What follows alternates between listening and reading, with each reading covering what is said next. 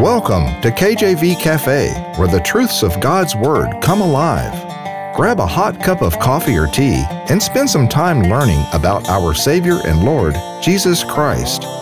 Listen now to Pastor Clark Covington of Heartland Community Baptist Church as he explores great insights from the Word of God.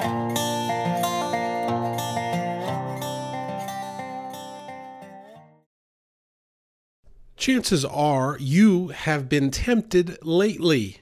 Have you not? Were you at the boat show? Were you tempted at the boat show? Were you tempted at the dessert bar? Were you tempted at the online boutique? Something maybe in your life has tempted you recently. Maybe you were tempted to say something you'd regret when someone cut you off or said something they shouldn't. Maybe you've just been tempted to go away from serving the Lord, or you've been tempted to give up or give in. A older saint of God that I know one time told me, looked at me straight in the face, and they'd been out of church for some time, and they said to me, "I don't even know why God has me alive right now." And that surely was the devil tempting that person, trying to tell them they weren't good, they couldn't do anything for God, when that was the furthest thing from the truth. We all deal with temptation. Jesus dealt with temptation. And that's what I want to talk to you about here today for a little bit, is the three temptations that Jesus faced and how that shows us all of the temptation that we face and what we can do to overcome that temptation. I like a message that's practical. I'm a practical-minded person, amen. I really can relate to things, tips and tricks and ideas. I'm a guy's guy. I love a checklist, just go through the motions there. And I like practical, sensible information. And that's what God has given us. God gave us a workbook for life with the Bible, with His holy word. And this workbook, you got to put it to work, amen. You got to read the book and then put it to work. And if you do that, then you can get through life so much easier. You can overcome these temptations. You can have victory in your life. I believe that with all my heart. I put this into practice. Hey, this preacher practices what he preaches, okay? All right, enough of the small talk here. Let's get right to it. We're going to be in Matthew here today. But before we do that, I just want to talk a little bit about how temptation comes to us. Now, you have these textbook temptations, like people being tempted to steal or do something awful. We went to the mall last weekend, Concord Mills. We walked around with the kids, amen, and we saw a young lady with police, and the cage had been closed on a jewelry store, and she had presumably been shoplifting, and she was tempted to steal. We think of temptation, tempted to steal, or maybe it's something more subtle. Maybe these temptations are more subtle. They're mixed in with our goals and our aspirations. Kendrick Brothers' movie called Courageous about police officers. You might have seen it. We watched that recently with our family. I believe I'd seen it before, but we watched it again for family movie night, which, by the way, is a great thing to have. If you got a young family, do a family movie night. There's great Christian entertainment out there. Amen. We canceled Netflix. We just go ahead and watch the good old stuff, stuff that's doesn't even need a rating, and it's it's rated great by God, amen. So we watched a Kendrick Brothers movie, watched Courageous, and in that movie, the men sign this creed that they're going to live like godly fathers. And then shortly thereafter that, there's this kind of series of scenes that deals with temptation. And one of those scenes, the men are tempted to do bad things. One of them was asked by his boss if he would lie in order for the boss to have his way. And he said, "I can't lie." And then he ended up getting promoted. It was a blessing. But unfortunately, another character, he was stealing, as a police officer, he was stealing evidence, and he got caught and went to jail. And so temptations can be not just broad, blatant things like seeing the girl in the mall trying to steal something from the jewelry store, but it can be very subtle things like someone at work just saying, "Hey, could you just go ahead and just change this fact or figure a little bit? Can you cook the books? Can you clock me in even though I'm not there?" It can be these kind of subtle things. And then it can be anything else. It could be something that we justify. People justify giving into temptation. They'll say they need to take the edge off, or they need a break from being an adult, whatever that means. And so they'll justify the temptation to maybe fall into sin and, of excess and abundance, drinking or drugs or whatever else. And they'll say, you know what, I deserve this, right? Which is a total crazy logic. We don't have time to go into all that today, other than to say temptations are everywhere. And they can be very persuasive and they can be very subtle. Sometimes they're blatant, but sometimes they're subtle. In the book of Proverbs, there's a lot of wisdom about that. Amen. They call Proverbs the book of wisdom, and written by the wisest man to ever live, Solomon. And in Proverbs, we learn about this temptation that the fool, the simple person, ends up a fool by going into the wrong person's house and doing these evil things. And they were just on their way to, down the street, and they didn't think about it, and then it got them, right? So we see that temptation, it's nothing new. It's been around since as long as man has been around. We know that Adam and Eve, they were tempted in the Garden of Eden. And all of this brings us to the point of what is the root of temptation, right? We're trying to beat temptation biblically. We're trying to solve temptation biblically. Well, what's the root of temptation? Well, that's the devil. See, is it not? The root of all temptation comes from the devil. God is not here to tempt us, amen. Now, he will allow us to be tried. He'll allow us to be tempted, but he always gives us a way out. And one way that he does that is by allowing Jesus to be tempted. And because temptation is such a strong opponent, we have to take it seriously. And yet he allowed Jesus to be tempted, God in the flesh to be tempted, so that we could learn something from that. And the reason why, again, is that we need to be prepared. 1 Peter 5:8, it says, be sober, be vigilant, because your adversary, the devil, as a roaring lion, walketh about, seeking whom he may devour. Many years ago, I sat in a service where the preacher started talking about who the lion is going to hunt. Is the lion going to hunt the king of the group of animals, the alpha, the male, the fast, the strongest one, or is the lion going to hunt the weak one, the cubs and the ones that are the simple ones, the ones that are injured and halt and maimed? That's who the lion's going to go after. Amen. The devil's going to go after those that have been compromised, those that are weak, those that are not in God's word, those that are not caught up on their scriptures, not caught up on their devotionals, those that are flirting with this idea of sin, those that have kind of cracked that door open, those that have I used to have an old football coach that tell me, if you don't want to do something, don't want to do something wrong, don't go down the wrong aisle, so to speak. You're not going to, if you don't want to drink, don't go in the bar, don't go down the beer aisle, if you don't want to be around a bad woman, don't go to a place where the bad women hang out. That's a G-rated version of what that coach told me and the other players, but you get the idea. The devil's looking for those people that kind of are flirting with this idea, that are kind of looking at this idea, or simply just weak. Maybe they're not flirting with the idea, but they're just working so hard, or they're taking care of their family so much that, look, they're just so stressed out that they're just worn out, and the devil's saying, boom, I'm going to pounce on them like a roaring lion. So how do you fight a strong opponent? How do you do that? And in our service, we have a young man, the music minister at our church. He loves fighting, boxing, MMA, and all that good stuff. And I asked him, I said, how do you fight a strong opponent? Now, he wasn't able to answer me because I think I took him off guard, but he didn't disagree with my logic. You fight a strong opponent by learning their weakness. You learn it, right? You understand where their weakness is, and then you exploit that weakness all day long. Does that make sense? You learn the weakness, and then you exploit it over and over and over again. That's how you defeat a strong opponent. So what we're going to do today, we're going to see how we are tempted and how to defeat such a temptation.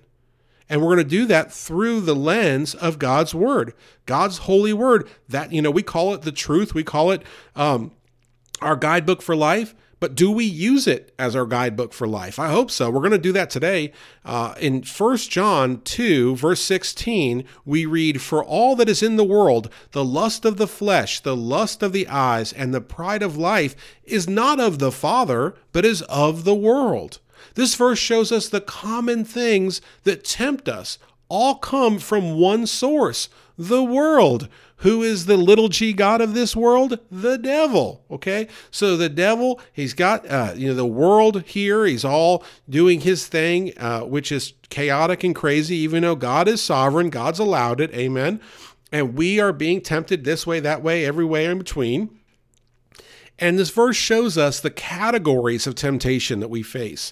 The desires of the flesh, wanting gratification from worldly pleasures.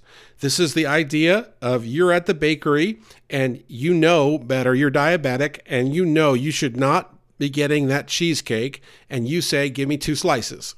That's the desire of the flesh. You just want it.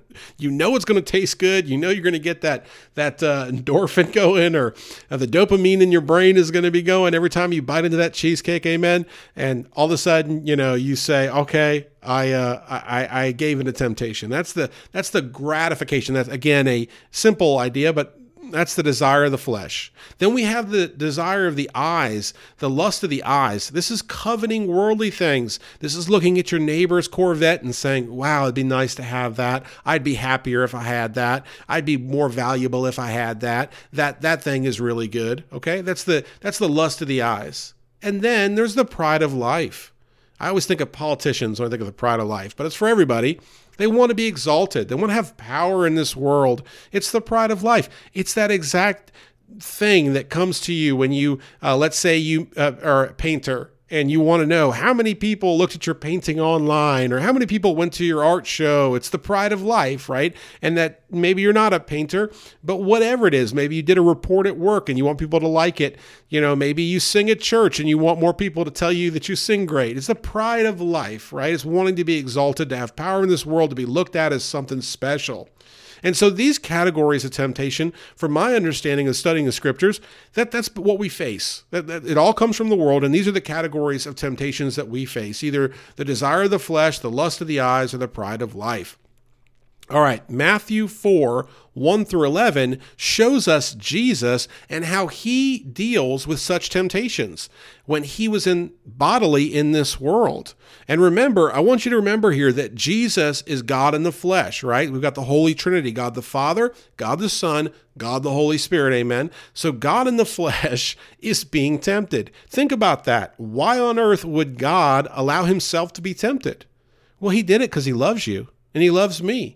And he wants to teach us about how to overcome temptation. And God does a really good job here of teaching us in such a simple way that even your preacher can understand it. And I can even communicate it to you. Let's look. Matthew 4, 1 through 11. Then was Jesus led up of the Spirit into the wilderness to be tempted of the devil. Just in case you want to know what Matthew 4 is about, here it is. Jesus was led up of the Spirit, capital S, right, into the wilderness to be tempted of the devil.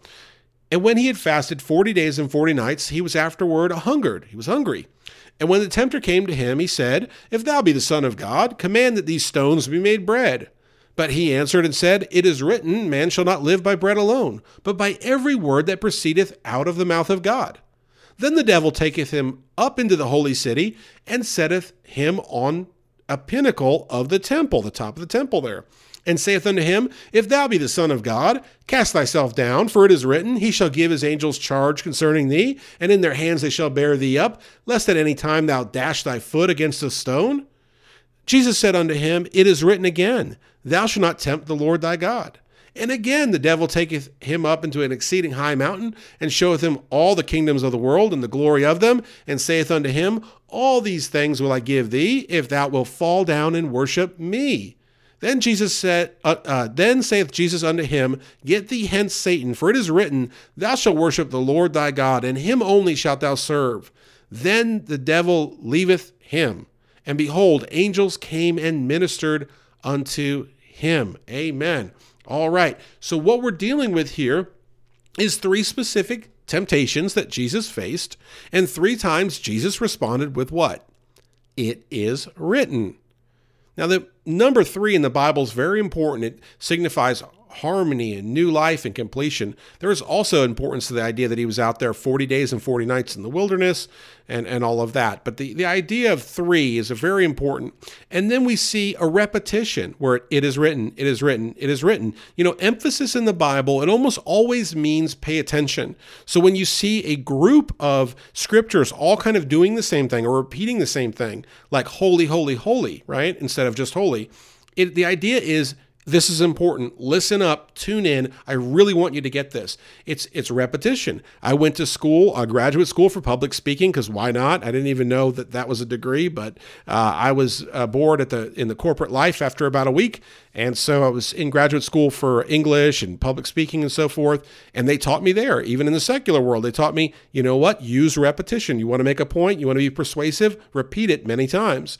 My dad worked many years in journalism, and he told me they did a study, a McDonald's commercial on the radio, actually, and they asked people how many times did it take for them to understand what the promotion was or who the brand was or something. And I don't know how they gauged this, but the answer was 50 times, 50 impressions, 50 times of hearing it before they really understood it. So repetition is very powerful and it's necessary. And here we see God so powerfully repeating 3 times that it is written. And here we see one reason why God allowed this to happen. Father God allowed his son, only begotten son, Jesus, to go through this, to fulfill the scripture, Hebrews 4, verse 15. For we have not an high priest which cannot be touched with the feeling of our infirmities, but was in all points tempted, like as we are, yet without sin. In all points tempted, like as we are. Hey, if you ever think you're on your own and you're dealing with temptation, Jesus was tempted in all points, like we are. Now, was he tempted literally in every way that you're tempted or I'm tempted? I don't know. But I do know that he was tempted in every kind of way, right? And this is symbolic of that, right? When we look here, Jesus was tempted in the wilderness, right? He was tired and hungry. Have you ever been tired or hungry and been tempted? I bet you have. You've probably been tired, and maybe your kids say something, or your husband or wife or whoever does something, and you're tired, or you're hungry, you're angry, and you're just tempted to say or do something you don't mean, right? Or give in, okay? You're just exhausted. We've all been there, right? And Jesus was dealing with that. So what we can learn from this scripture is the idea that when we are tempted in our lives, big or small, Jesus has been too. And when we pray to a God that knows what we endure. I hope you understand that today. God knows the context in which you're praying. He knows your life intricately, and he knows it so well that he's actually experienced it. We pray in Jesus' name, but do we think, oh, Jesus, you know this temptation. You've been through this temptation, Lord. I mean, if we really thought that way, wouldn't we go to Jesus and ask him more often for his wisdom, for his counsel, for his healing on our heart? But oftentimes, maybe we're too ashamed, or we're too proud, or we're too whatever to do that. And that's why I want to encourage you today to seek the Lord in all these things. And you know what God might do is point you here to Matthew 4 and say, look, it is written, it is written, it is written. You see how Jesus is responding to the devil? He's using scripture. And that's what we're here to do, to use scripture. In that first instance, again, 40 days, 40 nights, there was great hunger. That shows us the devil will appear in times of weakness. So whatever weakness you are dealing with today, same idea, that roaring lion's going to look for the weak one, for the one that's halt, maimed, tired, etc. Whatever weakness you're dealing with today, where can you anticipate the devil attacking? Think of that. Maybe even preempt it. Understand, you know what? I have not been getting enough sleep. You know what? I've been spending too much time at work or in the garden or whatever it is, and preempt it. Understand, that God needs you in his word. He doesn't need you for his sake, but for your sake, to be in his word, to be prayed up so that you can handle these temptations when they come. Jesus quoted scripture back to the devil, and every word of God is what we are to live by. And that's the root of the scripture that he quoted back is Deuteronomy 8:3. And I'll read Deuteronomy 8:3 here for you. And he humbled thee and suffered thee to hunger and fed thee with manna, which thou knewest not, neither did thy fathers know, that he might make thee know that man doth not live by bread only, but by every word that proceedeth out of the mouth of the Lord doth man live. So the context of this scripture is total dependence on God, having faith in him to provide and protect. So here we have Jesus, God in the flesh, right? Quoting to the devil, hey, you need to realize this is what the scripture says. So it's doubly inspiring. You you literally have God himself saying, here's the scripture. Well, if that wouldn't be effective, why would have Jesus done it? He wouldn't. And so it must be effective. And what does the scripture say? It says rely on the scripture, rely on his word. That's why we call it the living word, amen? That's why it was referenced in instead of bread, right? You like bread? I like bread. Trying to go low carb, it's not really helping, but hey, I love bread. We all love bread, hopefully. You can't just live on bread alone. You have to live from his word. You have to feed off of his word. And that means that's an active thing. How often do you eat? If you're like me, at least 3 or 4 times a day, amen? Well, we need to be in his word at least 3 or 4 times a day. You see how God did this? And not just be in his word, but respond to temptation with the word, amen? I hope that makes sense here today. What does it mean to live by God's holy word? It means to have faith.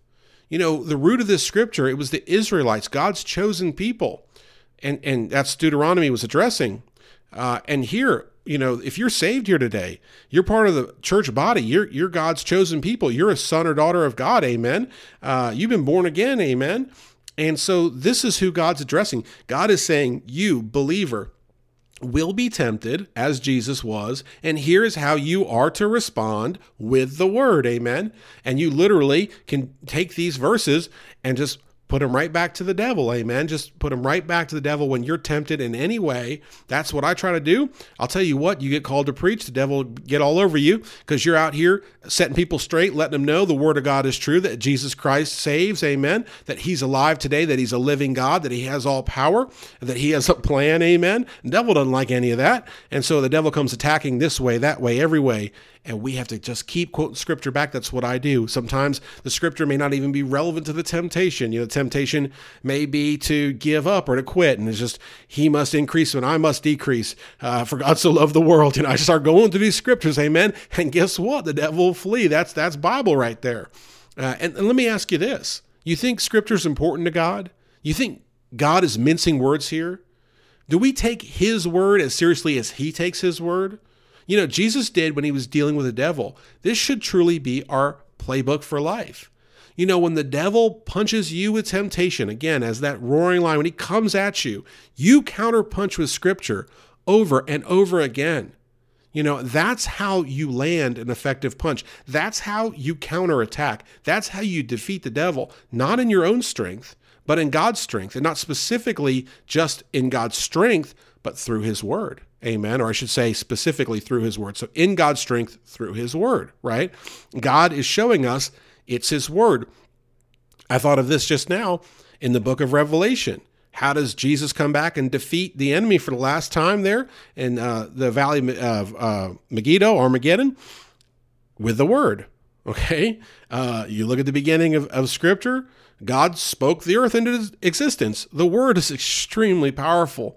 And when you get a hold of that, and when you start quoting the word back to the devil, you will be back in the driver's seat, amen, and you'll be able to defeat these temptations, and God will get the glory. But here's the question. How can you throw a strong punch if you don't know God's word? If you aren't in his word? How can you be effective in this strategy, in this practical application? That's a Bible term right there, that practical application. How can you be effective if you're not in his word? If you don't know, right? There's a Christian, a saved Christian today that has never read Matthew 4, that has no idea the 3 times it is written, Jesus responds to the devil, and they're hungry and they're being tempted, and they may give in to temptation because they just didn't get in his word. It is so important to stay in his word. Now we see the second temptation, the lust of the eyes. And this is dealing with the pinnacle of the temple up high. And the devil's saying, just come down. So where was the temple? In front of all of Israel. The devil wanted Jesus to be exalted and come down, and all these things ruin the plot and the plan that God had for him. And also was tempting Jesus to bring in the angels and all these things for protection. This whole thing is crazy. It's testing the Lord. And, we're tested. And there's only two paths we can take. Either we can be an overcomer or we can sin. And what does Jesus respond with? So short and sweet. He says, don't test God. Deuteronomy 6:16. Do not test the Lord your God as you tested him at Massa. Well, what happened at Massa? Quickly here, the Israelites, they had been taken out of bondage in Egypt, and they had been delivered from the Red Sea, had been split open, and they were wandering there in the wilderness, and there was no water, and they were murmuring, and they were in unbelief, even though God had given them manna and everything else and provided for them, even though their clothes and their shoes hadn't worn out, even though they were taken care of. They had unbelief and they were grumbling, and they tested God. And so what we need to do in temptation is not test God. We need to point back to the devil and saying, you don't test God, and just continue to quote scripture and fight a spiritual battle with a spiritual weapon. We must trust God. He fights our battles for us. Jesus gave a short response. Sometimes the best responses are short. Amen. Jesus could have given some long explanation. He said, just don't test God. Okay, that should be good enough. All right. And that also goes into the idea, do we fear God? If we fear God, we love God, we know his power, we know his almighty nature, and we know he is able. Amen. Don't test God. Save yourself trouble and stress. Reserve the stamina. His yoke is easy and his burden is light. Don't worry or fret. Just give it all to God. The other thing that happens here in the scripture, the devil is wanting you to think that you have to prove yourself, making us fear we are insufficient, right? We're not insufficient because you know what? We're heirs to the throne. We're part of the church body. We are Christ's. We are bondservants to Christ. We are heavenly residents. We're citizens of heaven once we're saved. Amen. We don't need to prove ourselves to the devil. Don't even try. When we are weak, he is made strong. 2 Corinthians 12:9, and he said unto me, my grace is sufficient for thee, for my strength is made perfect in weakness. Most gladly, therefore, I will glory in my infirmities, that the power of Christ may rest upon me. Paul here, dealing with the thorn in the flesh, has prayed 3 times for the Lord to remove it. There's that number 3 again, and God chose not to, because God had revealed to Paul that when he is weak, God is made strong. When we are weak, God is made strong. When we are weak, the devil comes tempting. We quote scripture. We live by the book. God takes care of it. God defeats the devil. He gets all the glory. And he fought our battle. See? You see how in tough times the devil will make you think you need to act on your own. Well, oftentimes that gets ahead of God or goes around God. And we don't want to do that. We don't want to get yoked up in that. We have to live for our heavenly Father, our true King. And sometimes we need to be still and know that he is God. And if we're thirsty, like the Israelites were in the desert, we just need to pray to God and turn to God and believe in God and trust God, and he will supply our need while the devil tempts us to try to do something on our own that we shouldn't do. Hit the devil when he tempts you with this type of scripture. Tell him, even when you're thirsty, like the Israelites at Massa, you will wait on God to provide and drink in his word all day long. Man, I don't have too much time for the third temptation here, but we're going to give it a go. We have the devil tempting Jesus, asking him to worship him, fall down and worship him. He's going to give him the kingdoms. That's such a bad deal. You see the foolishness in this proposition? All the kingdoms were Jesus anyway. They're all his for an eternity anyway.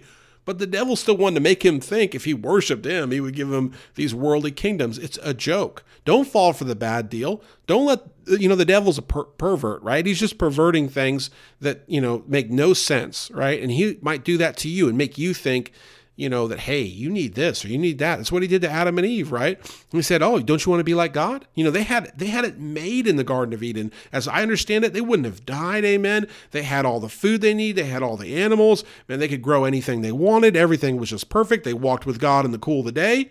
And the devil says, that's nice, but don't you want to be like God? Don't take a bad bargain. Don't take a bad deal. You saw what happened to Adam and Eve after they ate of the forbidden fruit. You saw that the ground was cursed. You saw all of the pain and agony, eventually leading to the flood. You don't want that to happen. We just live for God, amen, and he takes care of everything else. The root of that scripture, Deuteronomy 10:20, you are to fear the Lord your God and serve him. Hold fast to him and take your oaths in his name. I wish I had more time here today, but I don't. What I want to tell you is serve God with all your heart. Hold fast to God today. Don't get yoked up in the ways of the world. Again, fear him. Fear of God is good. It's the beginning of all wisdom, the Bible tells us. It makes us walk humbly and dependent and hold fast to him alone. This world is not our home. This world will make us think, and the God of this world, the devil, will make us think that we need things we don't, and we should act ways we shouldn't. And the book, getting in the Word, getting in Scripture, and getting on our knees will take us to the place that we really, truly need to be, and that is humble before a holy and mighty God that is able to deliver us from every temptation we will ever face. Keep the faith, keep holding on, keep trucking for the Lord, and he will deliver you from every temptation you face as long as you continue to stay in the Scripture.